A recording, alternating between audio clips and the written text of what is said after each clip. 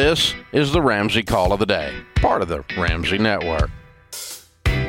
Richard is with us in Tampa. Hi, Richard. Welcome to the Ramsey Show. Hi, Dave. How are you? Better than I deserve. What's up? Okay, I have a quick relationship question. I'm trying to convince my wife that we are ready to have children, but she keeps bringing up excuses. I don't know if they're excuses, but she says she doesn't have a career yet and that I'm not stable at my job because I change jobs roughly every 3 years. So my question is, how do I convince her that we are ready to have children from a financial standpoint? How long have you been married? We've been married for 3.5 years now. Okay. Well, George just got his second French bulldog, which is more expensive than children. And I'll tell you, it is. It's everything you thought it would be. But Richard, here's the thing: you said you change job every 3 years. What are you doing for work? I am an IT audit manager, so I'm in consulting. Okay. What do you make? Right now, I just got a raise, and I'm making $130,000 a year. Okay. All right. This has nothing to do with financial and nothing to do with your income. She has some other reason that she doesn't want to have kids, and she's using a smokescreen because people that make $135,000 a year can afford to have kids. Okay. I mean, that's mathematically just simply not true. Okay.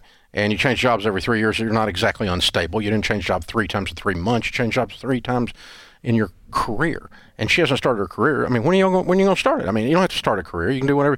If you don't want to have kids, there's one thing. No one's requiring people to have babies. But you guys make enough money to have babies. So, and she knows that.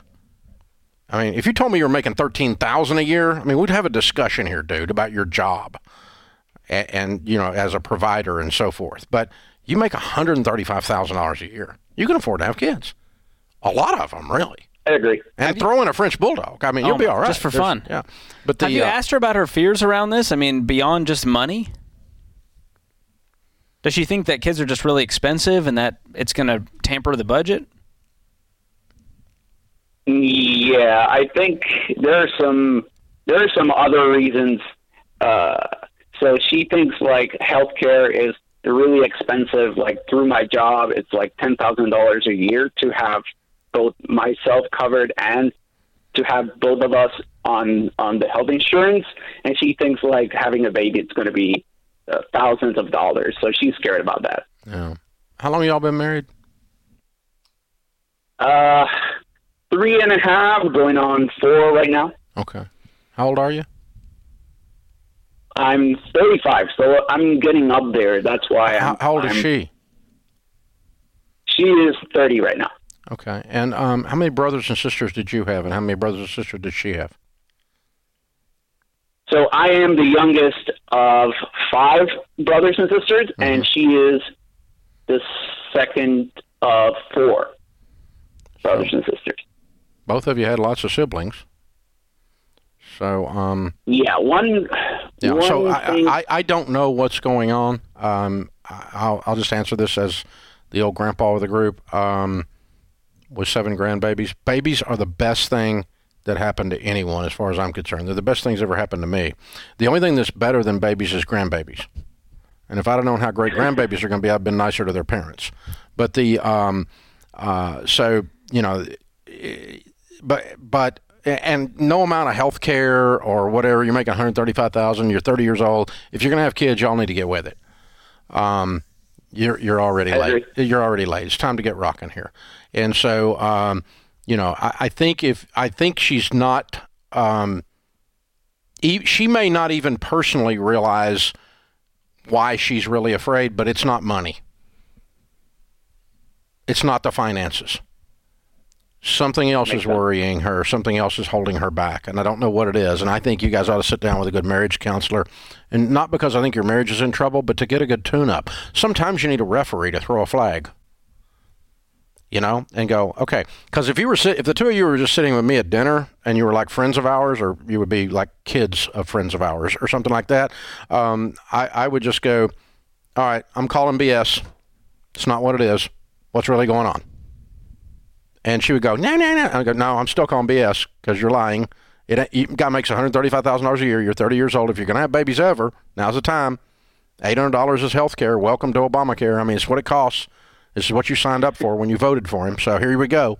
And so, this is the deal. And boom. And so decide now what's really going on. What are you really afraid of? Because she's really afraid of something. And I don't know what it is, but I would just be grandpa. And you can't do that from the husband position. It doesn't work. I mean, you can show her on paper, on the budget, and say, hey, listen, we're going to be okay. There's no sense in arguing a smokescreen objection. This is not the real objection. Because it's so far off. It's such a slam dunk that you can afford to have kids. If anybody I've talked to this week can afford to have kids, it's you. There's people way broke or having kids. You make freaking six figures. I mean, you know how long it was before we made six figures? And we tell people, if you're in debt, it's okay to have kids. You don't need to wait. I thought you were going to tell me all the ways you were broke or something. But no, there's something else going on, dude. And so I don't know how to coach you other than to say, get a coach in the room with you, that's somebody that both of you can trust to look at you and to draw those fears out and allay those fears or deal with them. Something else makes her feel vulnerable. She feels insecure and vulnerable, and she's blaming it on the money, but it's not money. There's something else going on. It may be the way you treat her. It may be your temper.